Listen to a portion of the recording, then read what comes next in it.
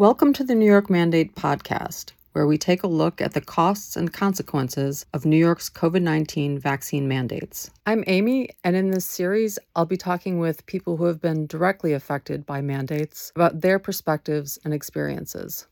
I'm here today with Sujata Gibson, who is an attorney based in Ithaca, New York, also an adjunct professor at Cornell Law School, and we're here to talk about the cases that she's involved in, the lawsuits in New York City against the vaccine mandates that are in place. But let me ask you before we begin a little bit about your background, anything you'd like to say about yourself. Well, I practice primarily in the area of civil rights. I have a civil rights firm, the Gibson law firm in Ithaca. And my area of expertise at Cornell is also in civil rights and constitutional law, primarily around movement law and representing protesters and the role of dissent in society. I think before we jump into talking about the cases that you're working on, I'd like to lay out for people a little bit what mandates really are in legal terms, how they fit into the landscape of law.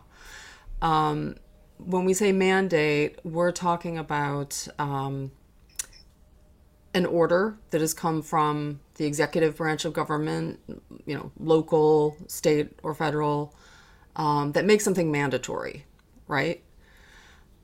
What is the legal basis for those kinds of executive orders, and how do they compare to laws? So mandates really could come from anywhere. They could come through a law, they could come through an executive order, or they could come from an employer's personal decision. And that is kind of the confusing landscape we're in right now. But in the United States, both federally and in New York State, we have very strong protections, constitutional protections for separation of powers, so that the legislative branch is supposed to make the laws, the executive branch is supposed to enforce them, and the judicial branch is supposed to interpret them. And what we've really seen explode during COVID is extreme overreach by the executive branch. They've used these so-called emergency powers as an excuse to completely trample our basic separation of powers constitutional protections, which is very important to balance out how our system works. And we have a fundamental right to vote for the people that are making these decisions, not to just have them appointed or to, and to have a different function. So anyway, a lot of these mandates are being issued by executive order. And the short answer is, I think a lot of them are way outside of the power of the executive branch and are unlawful. And that's what a lot of our lawsuits touch on, and increasingly we're bringing more. In New York State, Governor Cuomo was able to get these enhanced emergency powers where he was able to make new regulations as well as pause regulations under the emergency powers. But that ended a long time ago, and the legislature, very clearly spoke. And so all of these mandates that Governor Hochul is putting into place, I believe, are completely unconstitutional and completely unlawful. Mm-hmm. And how do mandates compare when it comes to enforcement? We understand how laws are enforced, but people often talk about how, these mandates, they're not really laws, you can't really enforce them. People who are opposing them will often say this. Is that true? Is there not the same power of enforcement when it comes to mandates compared to laws? Well, are you asking me, are they enforced with the force of law, or should they be able to be enforced with the force of law? In reality, they are being enforced with the force of law. People, in kind of it is possible to pass regulations through the executive branch. We give power to administrative bodies like the Department of Health to make their own sets of regulations, but what they're really only supposed to be doing is working within the grant from the legislature, saying, okay, you have this area of expertise, this is what you can do.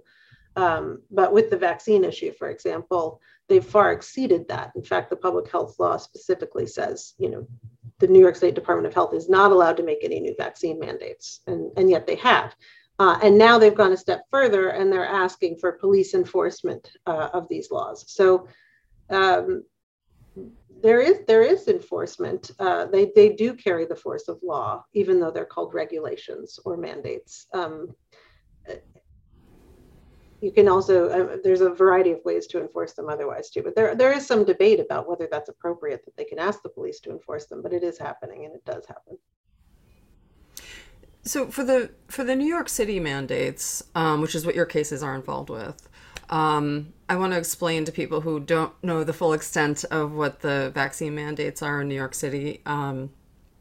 The first mandates making the COVID-19 vaccine mandatory for workers went into effect in the fall of 2021, and they were for municipal workers. There were teachers, Department of Health workers, and then they rolled them out for other municipal workers that fall. In December, they also added a worker mandate, which covers everyone who is employed in New York City, including by private employers, everyone who works in a workplace, or who comes in contact with the public in the course of their work. So unless you are working at home and you don't come in contact with anyone else, coworkers or the public, you fall under the mandate, and your employer is required by the city to affirm that you have been vaccinated. We have seen the enforcement really be for the municipal workers who are employed by the government that has issued the mandate, right? There's some language about fines for the private employer mandate on the city website. It sort of says, well, it starts at $1,000 and then goes up from there. But it doesn't, as far as I've seen, and I do always put notes, links in the podcast notes so that people can see the city's language. They're kind of vague on what the penalties are for private employers. Is that, if it were a law, the penalty would need to be codified and specified, right? There are laws where there's flexible penalties. So I don't really think that that's the issue so much as that they're essentially deputizing private employers to enforce these mandates and become kind of the enforcement mechanism, and with a real threat of fines. And it's a lot of business owners have pushed back, saying that they don't want to be in that position. They don't feel that this is necessary for their employees in their workplace, and they think it's a private health choice that they shouldn't have to be policing, and the government shouldn't be deputizing them to do this, especially on penalty of fine. I think where it gets really dicey is that the city's gone a step further. There is a religious exemption available, but the city has kind of narrowly defined what's an acceptable religious exemption and held out this sort of threatening requirement that employers have to keep all of their paperwork and reasons for their determination if they allow someone to have a religious exemption, that the city at any time could swoop in and look at to see if they've violated or allowed too many people to have a religious exemption, which really is the opposite of how it should be under the EEOC guidance and Title VII and basic religious accommodation. The default is you're supposed to trust people and take them at face value when they say that their sincere religious beliefs prevent them from doing something. And the question is really about how to accommodate them and what the safe way of doing that is, unless you have some real objective reason to doubt them. For example, if you heard them bragging to their coworkers, oh, I just made this up. Or, if somebody says, I've never been to the doctor in my life, I don't believe in it, but that they go every week. So, something like that, where you really have objective evidence to doubt their sincerity. That's the only time you're supposed to sort of second guess their religious beliefs. And the city has turned that on its head and threatened employers essentially suggesting they could be fined if they accept people inappropriately or beyond these very narrow unconstitutional criteria. So it's put employers in a terrible position because on the one hand, you have these robust federal protections against discrimination and failure to accommodate religious beliefs, which employees can sue over. On the other hand, you have New York City suggesting they may fine you if you allow religious exemptions they don't agree with. Mm-hmm, mm-hmm. So when people, so there, for all of the mandates in New York City, private and public worker, there are religious and medical exemptions permitted, right? Yes, that came through lawsuits. At first, when they issued their first, mandate that didn't allow for a testing instead of getting vaccinated option in August, the day after the Pfizer vaccine was approved. And that was for the DOE employees and Department of Education. And they had no religious exemption and no medical exemption. And there was a flurry of lawsuits. I mean, pretty much every union in the city was suing. People were up in arms. They really got a lot more pushback than I think they thought they were going to.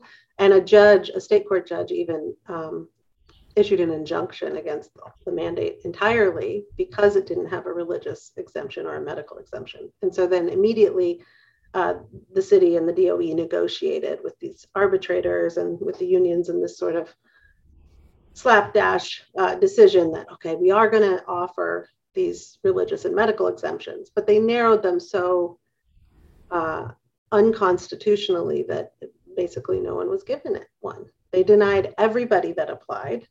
They had a criteria that said, we're going to preference Jehovah's Witnesses and we are going to discriminate against minority religions that don't, that have, and against people who have religious beliefs that conflict with certain orthodoxies, like the Pope's orthodoxy. It was really unconstitutional what happened. And so then they denied everyone, and then they allowed people to appeal to these arbitrators. And the arbitrators' meetings were like, I went to several of them. They were like, watching a religious interrogation from the Spanish Inquisition. It was crazy. I mean, they were really literally saying to people, the DOE attorneys were telling people, or telling the arbitrator, they should be denied because the Pope doesn't agree with them. And this would be Buddhists, people that have, and they'd say, what does the Pope have to do with my religious beliefs? Why is that even relevant? How is that constitutional? It clearly wasn't. So, I got a little bit off topic, but so they do have religious exemptions. They've granted very few. And in the DOE context, even if you get a religious exemption, you still can't enter into any school building, despite the fact that we now know that vaccination can't stop transmission. So in terms of danger to others, there's no difference. I believe that's the case with medical exemptions as well. The medical exemptions are also shockingly and unconstitutionally narrow. I've had people. I've spoken to people who have admitted that they basically are enforcing it almost as if you have to have had an anaphylactic shock reaction that made you get intubated within 15 minutes of getting the shot, and almost everything else is being denied. I mean, people are getting denied after having myocarditis. They're being denied, when they have like 3 or 4 physicians and specialists saying they really need an exemption, they're getting denied.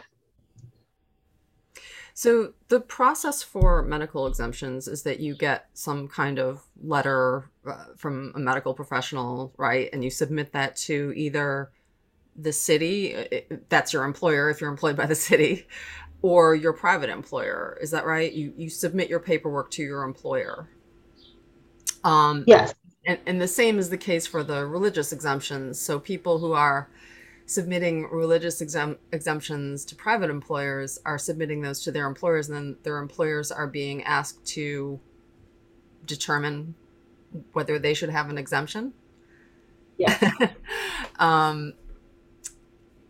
And then of course is there right? So then you have private employers who are not medical professionals looking at a doctor's letter and saying, this doesn't seem like a good reason. I don't really understand it. I'm going to overrule their treating physician, or you have somebody, an administrator at a school district who doesn't have a medical background, who doesn't, has never treated the person. Obviously, they're not qualified to do so, who's able to then override the medical advice of a licensed New York State physician who is the treating physician. Are you saying that it's the administration of each individual school that reviews applications for exemptions? Well, I actually am not currently working on a medical exemption case for the New York City vaccine mandate. I do have a medical exemption case for the children. So there's also a medical exemption for children's vaccination in all of New York State schools. And yes, in those situations, every school district does it slightly differently, but often you'll have the law actually says the school principal gets to decide ultimately what to do. And they're making these arbitrary and really frightening decisions to overrule physicians and specialists. And is that what's happening with the religious exemptions? Who's making the determinations for municipal employees, including teachers? Who is processing the applications for religious exemptions? For teachers and municipal employees, so for the DOE, I think it's the same for everyone. It goes first to the agency, so the Department of Education, Department of Sanitation, whatever agency you work for, and then I'm not sure who in the agency is making the determination. I have heard that they've deputized all kinds of employees that really don't have experience in this to kind of help review, and they're not really giving training. But then after they make their initial denial, a huge percentage are denied, if not all. Like at the DOE, it was all, we believe. And at some of these agencies, maybe they'll grant a few, but mostly they deny. And then you're able to go to what they've called a citywide panel, or to arbitration. So originally it was you could only go to arbitration and you had to be governed by these totally discriminatory standards that said minority religions, can't be accepted, and only Jehovah's Witnesses and, Christian Scientists essentially will be, and even, more than that. But so anyway, so that we sued, and the Second Circuit agreed with us that that's totally unconstitutional. But rather than get rid of that, they just added a second option. So they basically have this separate but so-called equal option. If you're a Jehovah's Witness or a Christian Scientist, look, you can take this arbitration option, presumably get preferential treatment. If you're not, you have to go to the citywide panel, which is, yet again, very unconstitutional. But in the citywide panel process, it's kind of a black box. And that's something that our lawsuits have been exploring a lot lately. We finally got to depose the person that helped create this system. And what we found was really surprising. They have no training. They have three people, one from the law department that's defending them in these lawsuits and has a vested interest in maintaining the denials, so that we, because otherwise they could say, well, yeah, we did, unlawfully deny a lot of people, but if they maintain the denials, then they may have a stronger suit. So that's one problem, is that it's led by the law department that is also their defense attorneys. And then there are two other employees, and they don't give any reason for their decision. They just review the paperwork, and they make a checkbox, and they write like a sentence, a very cryptic sentence. Often they say something like, employees' religious beliefs, while sincere, do not prohibit vaccination. So basically what they're saying is, okay, you have sincere religious beliefs, I'm not questioning that, but I don't view your religion as prohibiting you from doing this, which is also, again, unconstitutional. It's not whether they think the religion prevents somebody. It's whether the person who practices the religion believes that. Mm-hmm, mm-hmm. So I think this is probably a good place to jump into the cases that you're working on in more detail. So why don't you tell us about those cases? Well, I'm actually working on state cases and city cases, but I'll focus on the city cases. So the two big New York City cases that I'm working on are Kane v. de Blasio, which is the New York City Department of Education case on behalf of teachers and principals and other educators. And then the other one is the New Yorkers for Religious Liberties versus the City of New York. which is for all municipal employees, and also actually covers the private vaccine mandates as well. They're very similar suits, but they work kind of in tandem. Essentially, what happened is the DOE mandate came into effect, and they used it as a model citywide to then extend it to everybody else. So what are the arguments that you're making in these lawsuits? What's the basis for your These lawsuits are focused on religious liberty. We believe that the city has grossly violated religious rights in these mandates.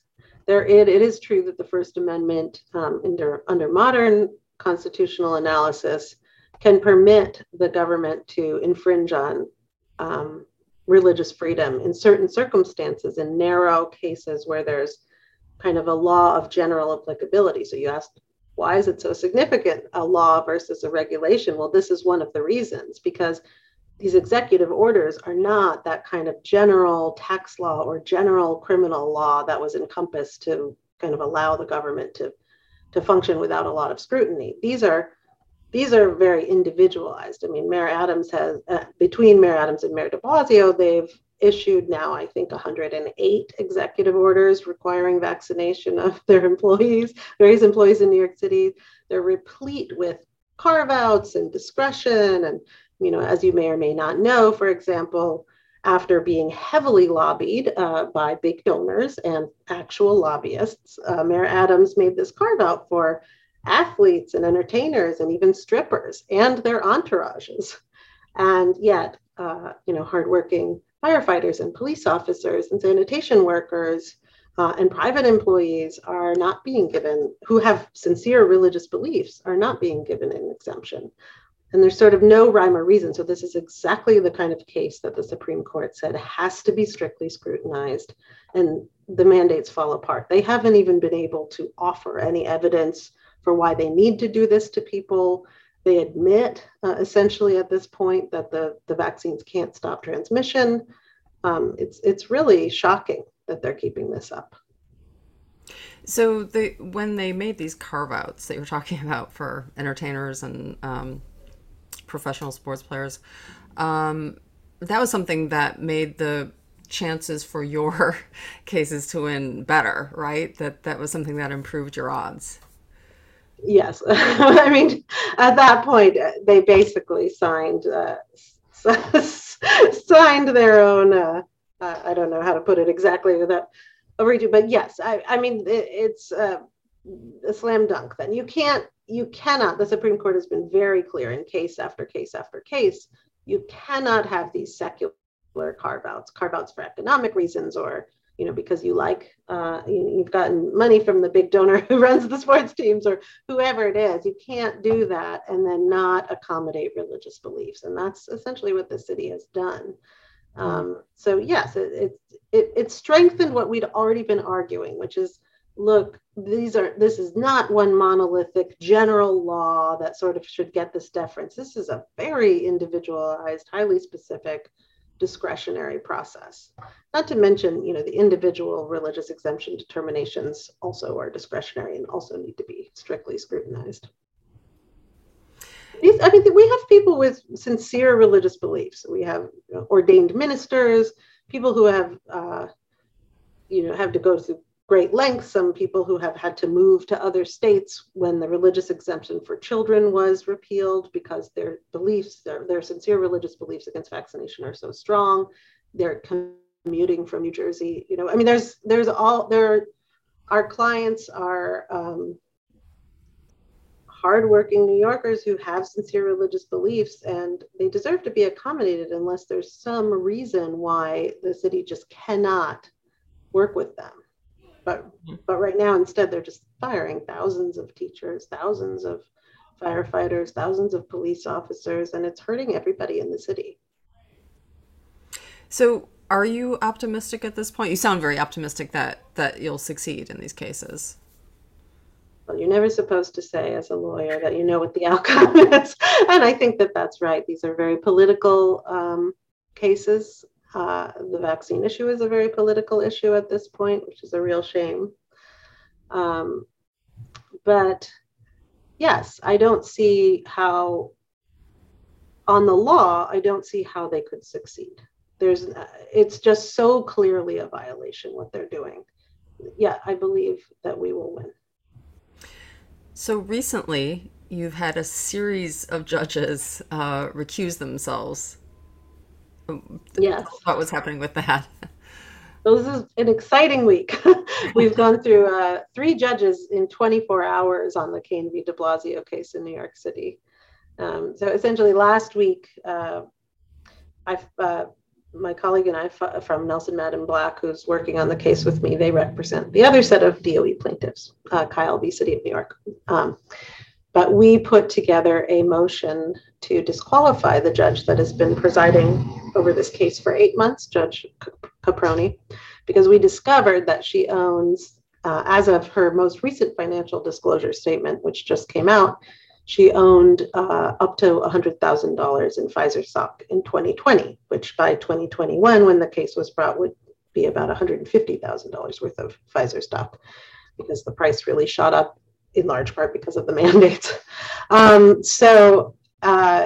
We moved to disqualify her, pointing out that it's pretty well documented that when courts have enjoined, which means paused or overturned mandates, vaccine mandates, the Pfizer stocks have gone down. For example, when the Supreme Court enjoined the federal OSHA mandate, there was a big dip, a noticeable dip in Pfizer stock, and they're able to increase in relation to the mandates because it helps. They have a captive audience essentially, and it helps them sell more product to the government. So we filed that Thursday. Monday, Judge Caproni agreed to step down. It was very fast. We appreciated that. She doesn't believe that Pfizer stock ownership is an issue, but out of an abundance of caution for the appearance of impropriety, she did it. And so then we were immediately assigned another judge, Judge Ramos. And I, at first, didn't even think to check. I assumed, well, of course, they're going to assign a non-conflicted judge. But I thought, well, let me just check. He also had Pfizer stock, but also he had Johnson & Johnson and other vaccine manufacturer stocks for the COVID vaccine. So we immediately filed another motion to disqualify Judge Ramos, and he stepped down within hours of getting that motion. And we were assigned a third judge. And I checked, of course, and she actually owned, and her most recent financial disclosures show more Pfizer stock than any other judge in the Southern District, $250,000, up to $250,000 of Pfizer stock in 2020. And $100,000 in Johnson & Johnson. So we immediately moved to recuse Judge Buchwald. She did respond the next day that she's denied our application because our information is outdated. I hope that means she sold the stock and that there is no current conflict of interest. But it is a little bit cryptic, so we're going to be asking for further information about that, just so that we can really be certain, because we have had now 4 judges on this case that own substantial Pfizer stock. Or actually the first one owned Johnson & Johnson. I'm not sure if she owned Pfizer, but that's 4 judges on one case that are all financially conflicted. And shockingly, when we looked at the list of judges in the Southern District, at least 13 of them own COVID vaccine stocks, substantial amounts of COVID vaccine stocks, which really, I think, highlights this kind of national conversation that we're having right now. There's even legislation about it right now, about judges owning individual stocks. I mean, most, in the Second Circuit, you see most of the judges just have these mutual funds. They don't have this ownership in individual stocks, but you're not seeing that in the Southern District of New York. And it just leads to so many questions about conflicts and so much of an appearance of impropriety. And we've had Judge Ramos, for example, presided over an Exxon case and owned Exxon stock recently, and it was a big scandal.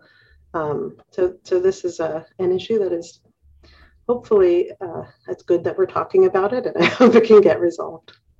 So you're talking about not just they are invested in a fund that has a variety of investments in the medical industry, and it includes Pfizer stock. You're talking about they or their financial advisors or whoever makes their stock purchases specifically purchased Pfizer Yes, stock. just direct stock. It's not part of a fund.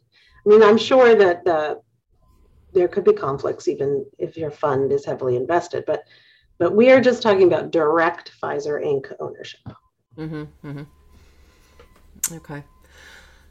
So the cases that you're working on, they're all on a religious basis. You're making First Amendment arguments, right? Yes. Where does that leave people who are opposed to the vaccine mandates, don't want the mandates applied to them, but are not religious? It's a very important it's a very important part of this conversation as well. I mean, I think that there's a very good argument that the mandates are unlawful as to everyone. The courts aren't ready to start there, unfortunately. So we're starting with, where we can kind of help the most people. And right now the religious question is so clear. What they're doing is so clearly unlawful under current precedent.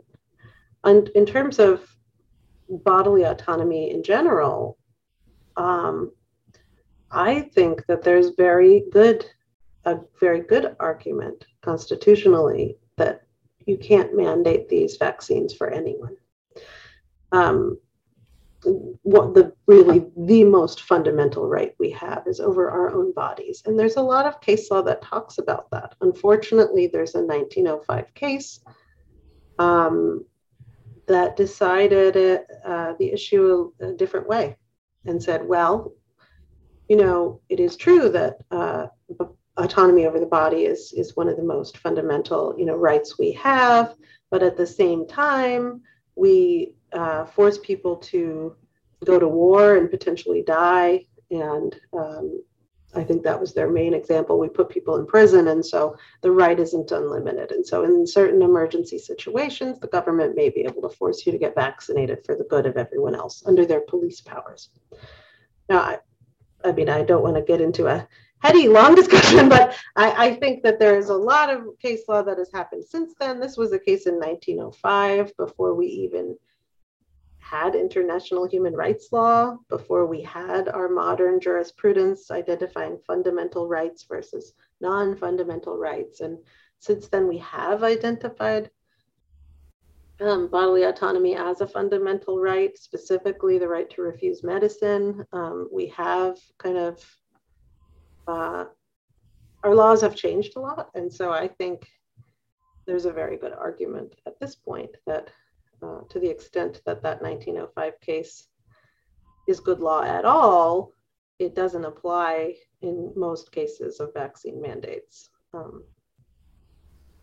Is I'll say this one other thing. That case in 1905 was then used to justify Buck v. Bell, which was a case that they said, well, if we can force vaccinate people, we can also force sterilize women if we think that their morals are bad, and we don't want them to pass their morals or their physical infirmities or their mental deficiencies onto their offspring. So as part of this police power, we basically can practice eugenics.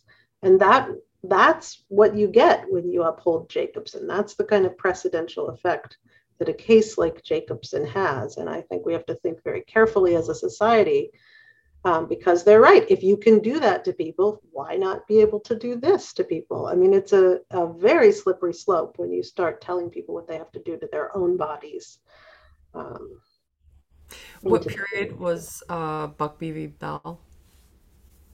I think that Buck v. Bell was in the 40s, but don't quote me on that. I mean, I guess I'm That was a period of time. So the first case that you're talking about in 1905, that would have been concerning smallpox, a smallpox vaccine. I believe that was the only vaccine that existed then in 1905.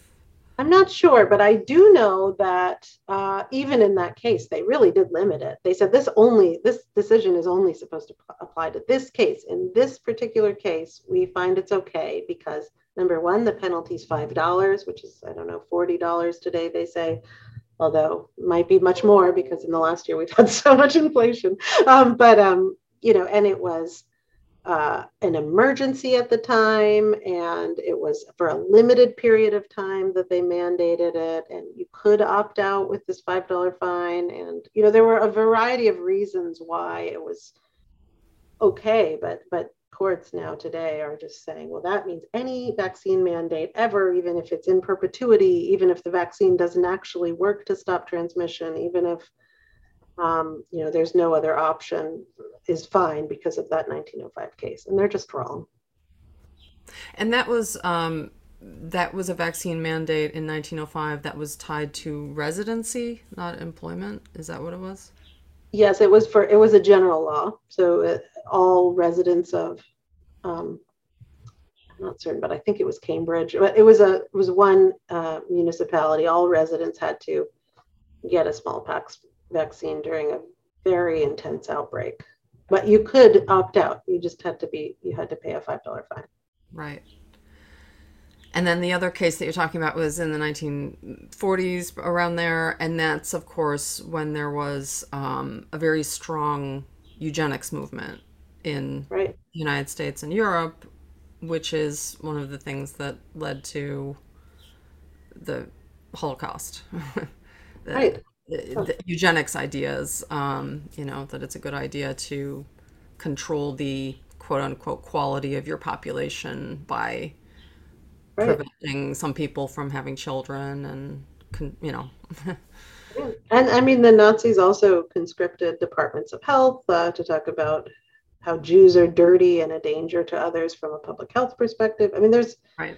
I'm not drawing a parallel between these two or trying to diminish the horrors of the Holocaust, but I think we do need to learn from history that when we start allowing the erosion of these really fundamental things like our choices over our own bodies, what we do medically to ourselves, the changes we make, we have seen in history that can lead to extremely tyrannical and horrific human rights abuses.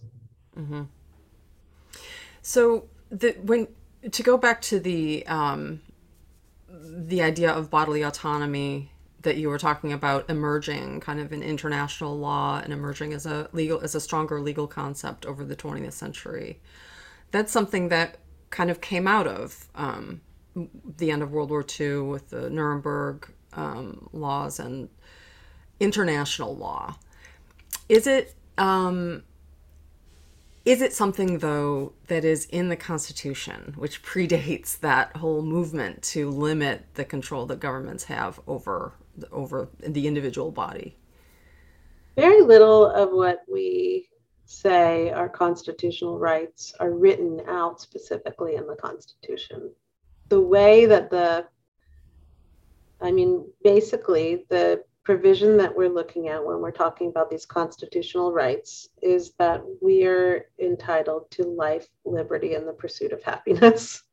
And so, within life, liberty, and the pursuit of happiness, the liberty right is usually what the court has focused on to figure out what are the fundamental kind of rights that encompass liberty that the Constitution then would protect. And there are very few that have been enumerated, although more could be added. The courts, particularly now, are hesitant to expand it too far, but bodily autonomy is one of them. The right to informed consent, the right to refuse medicine, those are enumerated as fundamental rights now by the Supreme Court for decades, really.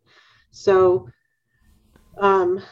that's where you get it from the Constitution, but it's also codified in statute. It's in international law. It's in the right to informed consent is very much enmeshed in the state law, in the federal law. So it is a right, but the problem is whether the courts are willing to enforce it. And it's an incremental process to get there. I think one of the things you hear a lot when the courts, because I have brought this argument in federal court, and we do have this issue on appeal. And one of the things that the courts will try to do is say, well, mandating the vaccine is not forcing the vaccine on people. And so we are not actually violating your right to bodily autonomy, because you can still opt out. You just won't have a job, or you won't be able to go to school, or, you know, and that again is an unconstitutional argument. We have a whole doctrine called the unconstitutional conditions doctrine, which says that if a government isn't allowed to do something, they can't attach a benefit, to a benefit, a condition that is unconstitutional. So even if you're not necessarily entitled to have a job or entitled to go to school, you can't say, I'll let you have a job or go to school as long as you violate this constitutional right. Right. I know that a lot of the protesters, the people who are protesting vaccine mandates, are very concerned with the encroachment of international law on U.S. law. At the same time, they appeal to Nuremberg and some international law like that. But they're very concerned about, like the WHO imposing its rules on the United States engaging in international treaties that will give the WHO authority over our legal system. So is this like a tricky, is this kind of a minefield relying on, to some extent, on international law, principles in international law, because then you are also engaging or sort of opening yourself up to being governed by international law more than U.S. law? Well, it's a fascinating question. It's one that I haven't actually delved into that much. Most of my cases are constitutional law, and so that's what I'm focusing on. And when it comes to informed consent, there's statutory law that's already here in the United States. So I'm not as much trying to enforce Nuremberg, other than to say, look, every country in the world now adopted this as a fundamental human right. That means it is a fundamental constitutional right. And that's one of the factors that you use when you say, is this a fundamental kind of right, or is it just sort of a right, to go to Disneyland or whatever, well, what kind of liberty are we talking about here? Is this one of the fundamental characteristics of being human? I get to decide what happens to my body. I get to decide whether to have children, and how to bring them up, and various fundamental rights are different. So that's where I focus my efforts. But I think it is a good question when we start to say that there's this international body that gets to decide for every country what the right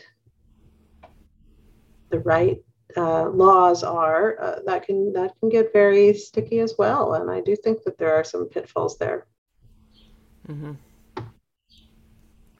Let's talk a little bit more about emergency powers, because what I wonder is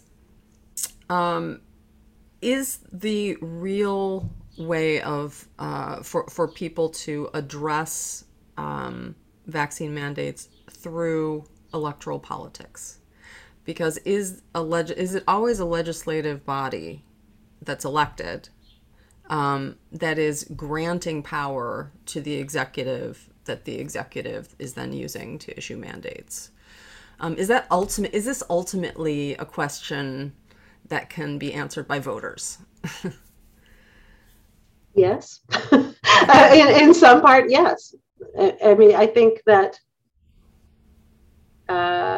it can be, as long as the lines between the executive and legislative branches are very clearly enforced. And so that is why the court cases and the court's role is vital, to ensure that when people say, look, the executive branch is taking power that they're not supposed to have, we can't have these unelected administrators in administrative agencies making these decisions. They're not accountable to voters. And so if voters are upset that there's a vaccine mandate for healthcare workers, and everybody's, hospitals are closing down, and they're not, and doctors are fleeing the state, then they have no recourse because the New York State Department of Health is not elected by them, and is very indirect. Well, it's true that the executive can appoint the commissioner, and but anyway, so yes, I think, but ultimately, I think you need both. I think we need to be vigilant in the courts about these blurring of the lines between executive versus legislative function, but we also need to vote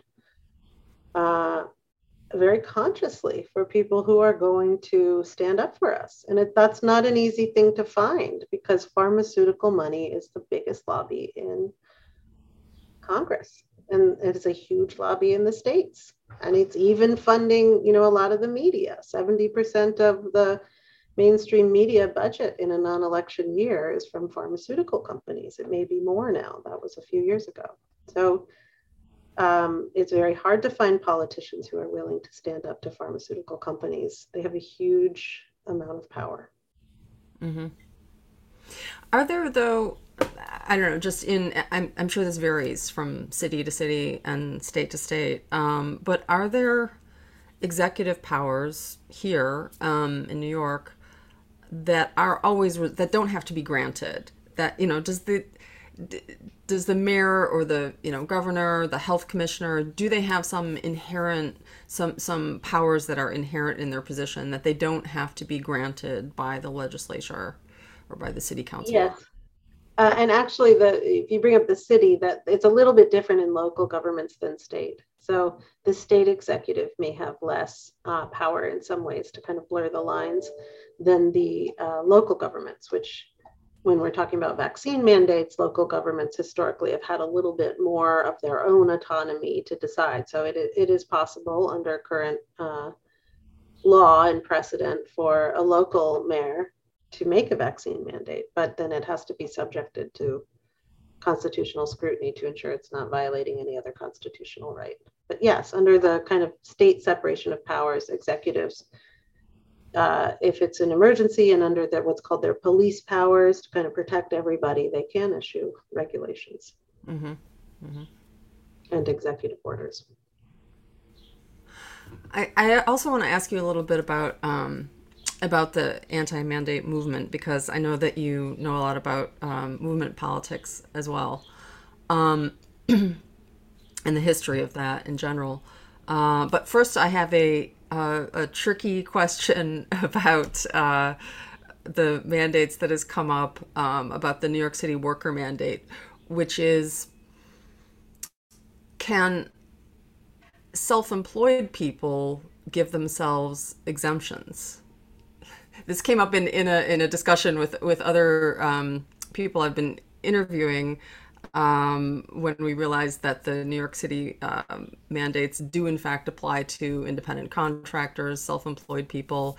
If they work with anyone else or interface with the public, they fall under the mandate. But can they give themselves religious exemptions? Can they accept medical documentation for themselves? So there are at least 108 executive orders now governing these issues, and I'm afraid I haven't drilled down far enough into that question to know whether in one of the 108 executive orders it does anything to prohibit self-employed people to give themselves a religious exemption. It's a very good question. I'd be interested to look at that. Do you know if those 108 orders or thereabouts are publicly available? Yes. The mayors, I believe they're, you just Google like executive order, Mayor Adams or Mayor de Blasio, you can get them all on the city's website. I'm going to try to link to those for people, because I've always linked to some so that people can see the mandates for themselves, but I didn't realize that there were quite that many. I think we filed 96 of them along with our preliminary injunction motion in Kane v. de Blasio, and also the New Yorkers for Religious Freedom case, so I could forward you those, but there's more issued constantly. I mean, it's ridiculous. This is the opposite of a general law. It's just so arbitrary. One day now the clowns shall be vaccinated, now the strippers shall not have to. Now that, I mean, it's absurd. It's actually, at this point, it's absurd and offensive because you're talking about people's lives and it's just random. What do you make? I don't know if this is really a question about law. I don't know if you can answer it in that sense. But what do you make of the public health arguments that the city is making? They're saying They aren't making them. I mean, that's what's really shocking to me, is that they aren't engaging in the science. You see Mayor Adams going on TV and saying, this is all about the science. Well, even when he made his carve out for athletes, then why doesn't that apply to everyone? I mean, why is a stripper or a basketball player somehow less of a danger to everyone else than a sanitation worker? If you really think, and he hasn't, I mean, they haven't really addressed the issue of our emerging, clear understanding that these vaccines can't stop transmission. They just can't. And there's really no valid evidence to support an argument the other way at this point. There may have been questions or hopes in the beginning. We did know they were non-sterilizing, so we've never, there's two categories of vaccines. There's those that are so-called sterilizing vaccines and so-called unsterilizing vaccines, or non-sterilizing. And so the non-sterilizing ones are never even really designed to stop infection. They're designed to stop symptoms. They're a treatment, essentially. And this was always in that category. mRNA technology, they're not even using the whole virus. So your body gets infected and then it fights a part of the virus once you're infected. So in any event,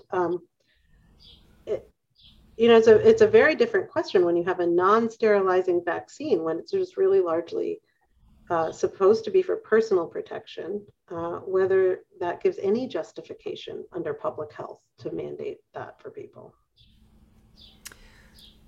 So what if they came out with a new and improved vaccine that was absolutely bulletproof in terms of transmission and prevented transmission, but people still had misgivings about its safety, and a significant number of people did not want to take it?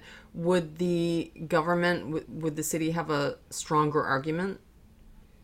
I think so. I mean, I still believe that basic bodily autonomy and constitutional, religious rights and medical rights would require that there be some exemptions available, or attempt to accommodate people who can't participate, like there is for really any law or public health initiative. But I think it would certainly be a stronger case. But the thing that is so frustrating with how we've kind of decided to deal with these public health cases is there's been a real move, which luckily the Supreme Court is pushing back on now pretty heavily. But there's been this sort of trend for too long to say our normal, process of like having people have to prove in court that they really need to do this to people to trample their rights because of public health and public safety, that's not going to apply. They can just get total deference. They don't have to give us a single study that says that what they're doing is supported. They don't have to, answer any questions. They don't even have to say that they think it really does. As long as they just say, there may be some reason, don't worry about it. That's pretty much been enough for the courts. And what the Supreme Court has been doing in recent years is pushing back on that and saying, no, the government is always going to be saying that they have to do something and that they have the particular expertise. But the job of the courts is to look at that. And courts look at evidence all the time. That's what we do as lawyers. We're very good at, courts have a whole system for evaluating expert testimony and for evaluating the strength of evidence presented and for kind of weighing different claims. We do that in medical malpractice cases, for example. We do that, in a variety of contexts. And so it's not like the courts aren't capable of having the city just actually justify these mandates. I think should be done. I think for all of our sakes, it should be done. If if it was shifted to a question of informed consent, and so you took transmission off the table, people weren't concerned about that anymore. We had a really great vaccine that prevented transmission, but some people were concerned about the safety of the vaccine. The argument for informed consent would rely on the existence of data indicating a risk, right? Well, it depends. Jacobson itself carved out a category for that. So even before we had the right to informed consent, Jacobson recognized that people have a right to refuse medical products that could harm them. So if there was, and that would require, some showing, whether it's from a doctor's note, for example, or something that, the person is personally at substantial risk from the product. Generally, it wouldn't be enough to say the product itself carries risks. I believe it should be, but under current law, you would have to show that the individual is at risk.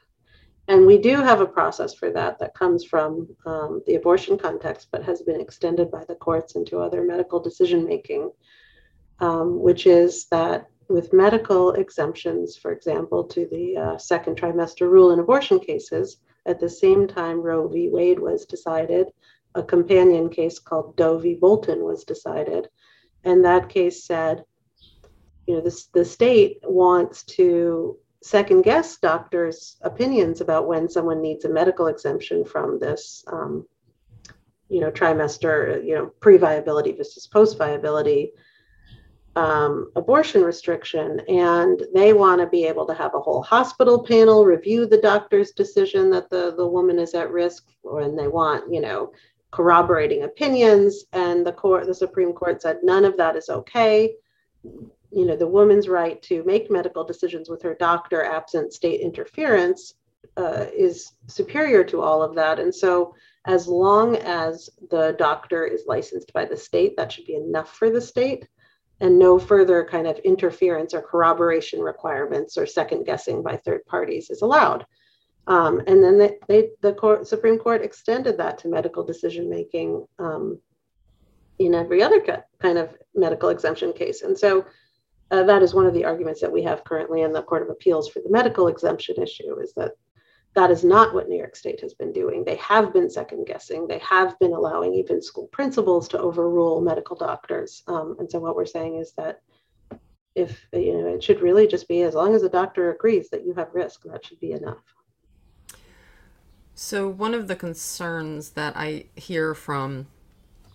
heard from some people who are opposed to the mandates and work in medical fields is that doctors have been threatened for not, if they don't conform with the guidance from public health authorities, if they give medical exemptions that their administration feels are not appropriate, then they'll be penalized. Maybe they'll lose their licenses. So there's a concern that this pressure could be put on physicians and medical institutions to not grant, give supporting documentation for medical exemptions. And if you're saying there's no sort of general principle for people to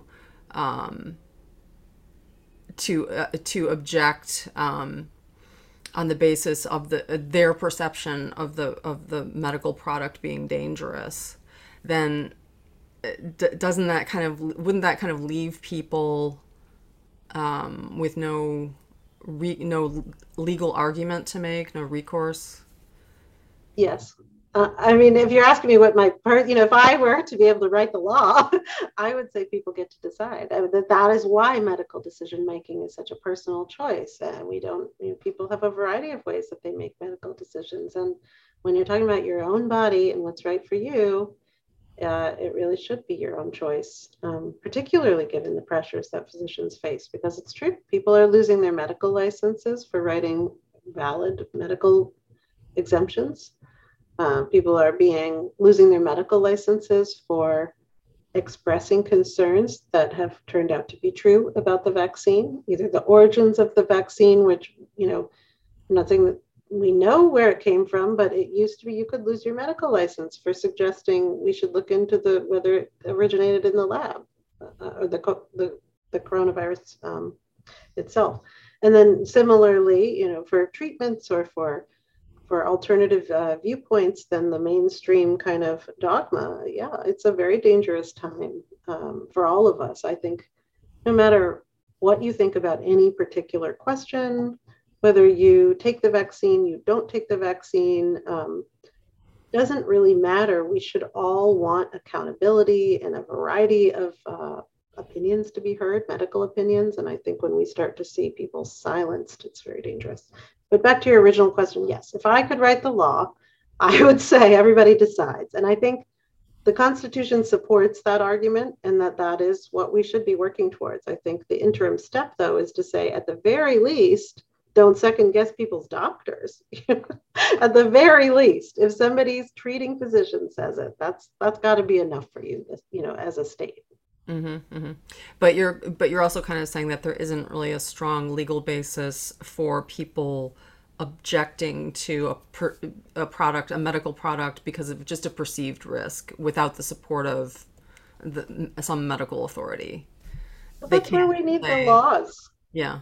That it's not that I don't think there's a basis or that there's a legal argument. I do think that there's a lot of constitutional law. In fact, the right to refuse medicine cases are against medical advice. It's saying that even if the doctor says I need to do this and there's no risk, or it's going to save my life, I can still opt out, and that should be applied here. But realistically, what I'm when if people are asking me what I think would win in court, I think that's the floor we need to secure, and then we can start talking about how we also need to be making decisions on our own about medicine. But I think at the very least, we need to get the courts to step in and stop the government from trampling even the limits that we've already made on medical decision making. Is there a case that the opposing side is making about the right for people to protect themselves from harm? Is there a legal case? I think this is the common case that's made, right? Your rights end where my rights begin. You can do whatever you want as long as it doesn't cause harm to me. The argument that they're making is that there's a reduction in harm that the vaccine is creating. So is there a legal argument on that side that people have a right to protection? Sure. Yeah. That's the police power. Their whole argument is based on that, the right of the government to try to protect the community from the spread of disease. And that is a right of government to try to figure out how to do that. But the question really, so these aren't easy issues. And what I point out in court is, look, this law was made in the abortion context, where the government already has proven in the court that they have a compelling interest in saving the life of that child after viability. They have that right.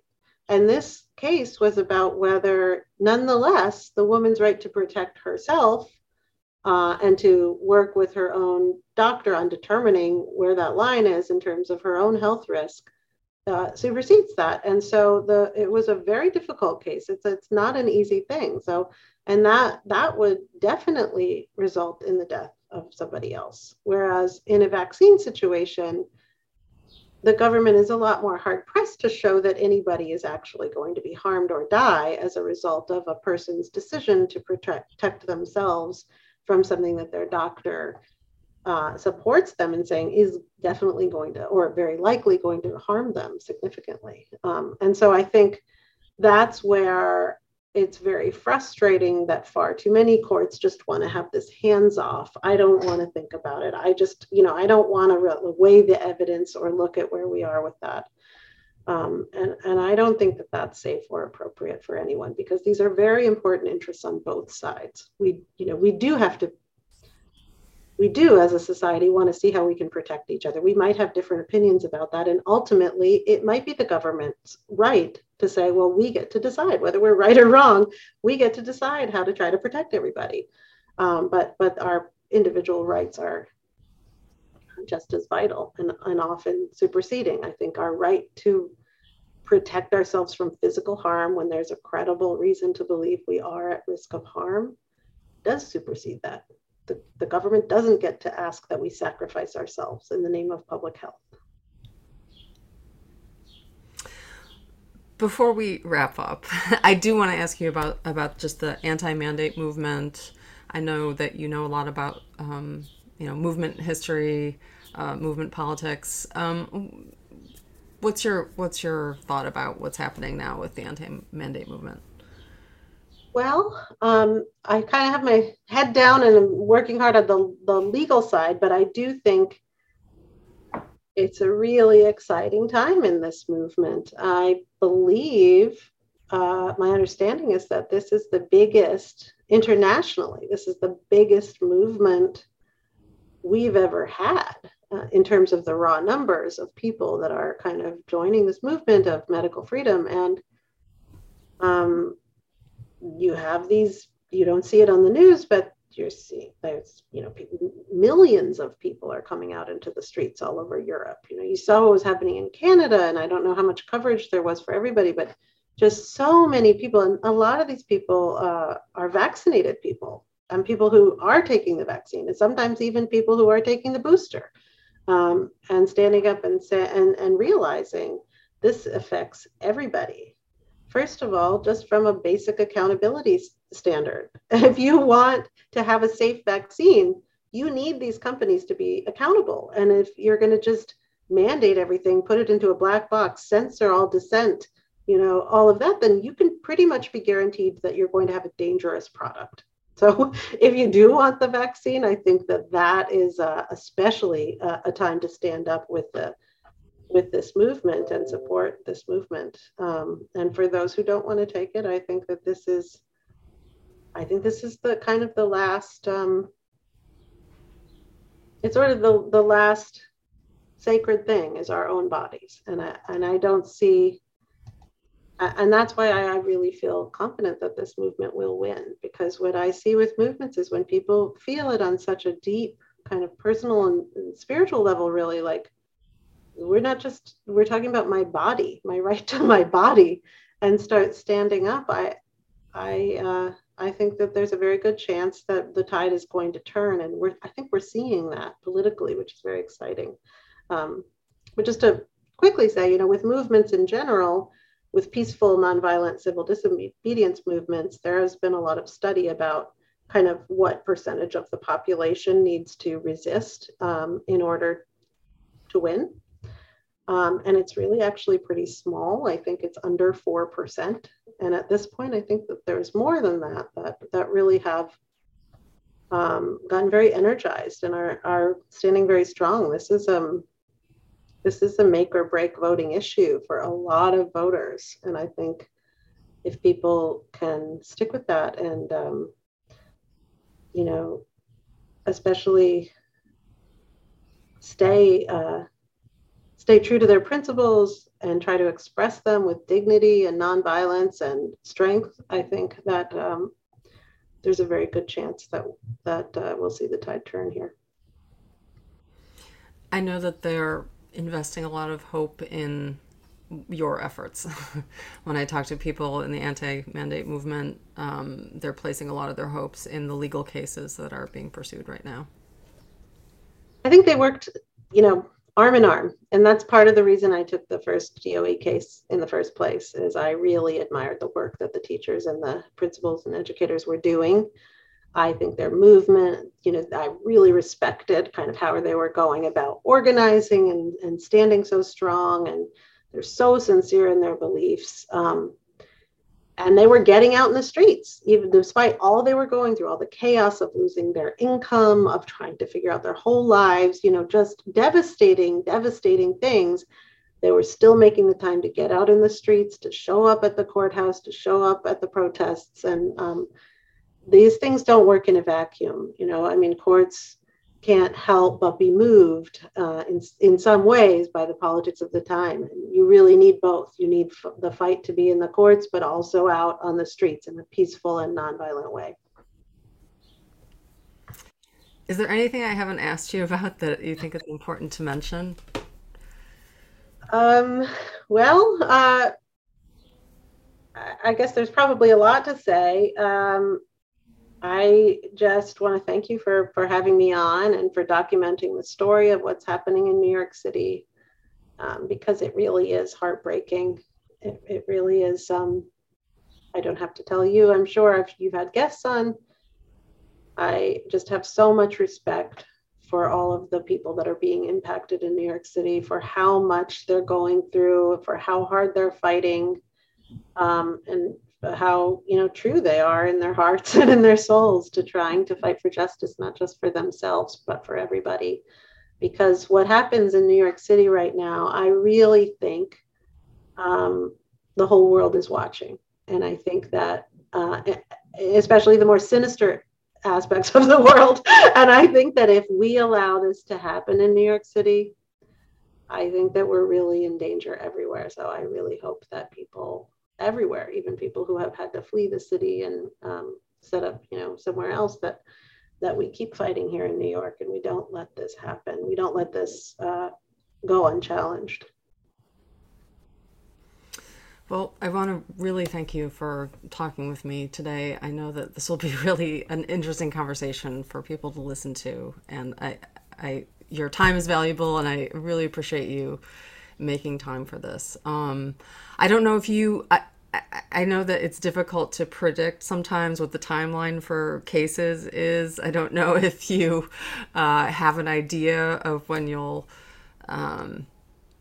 be moving to next steps or getting some resolution to the cases you're working on, but I hope that you will come back in the future and talk more about it whenever there are, major developments. I'd be happy to. All right. Well, thank you so much. Thank you.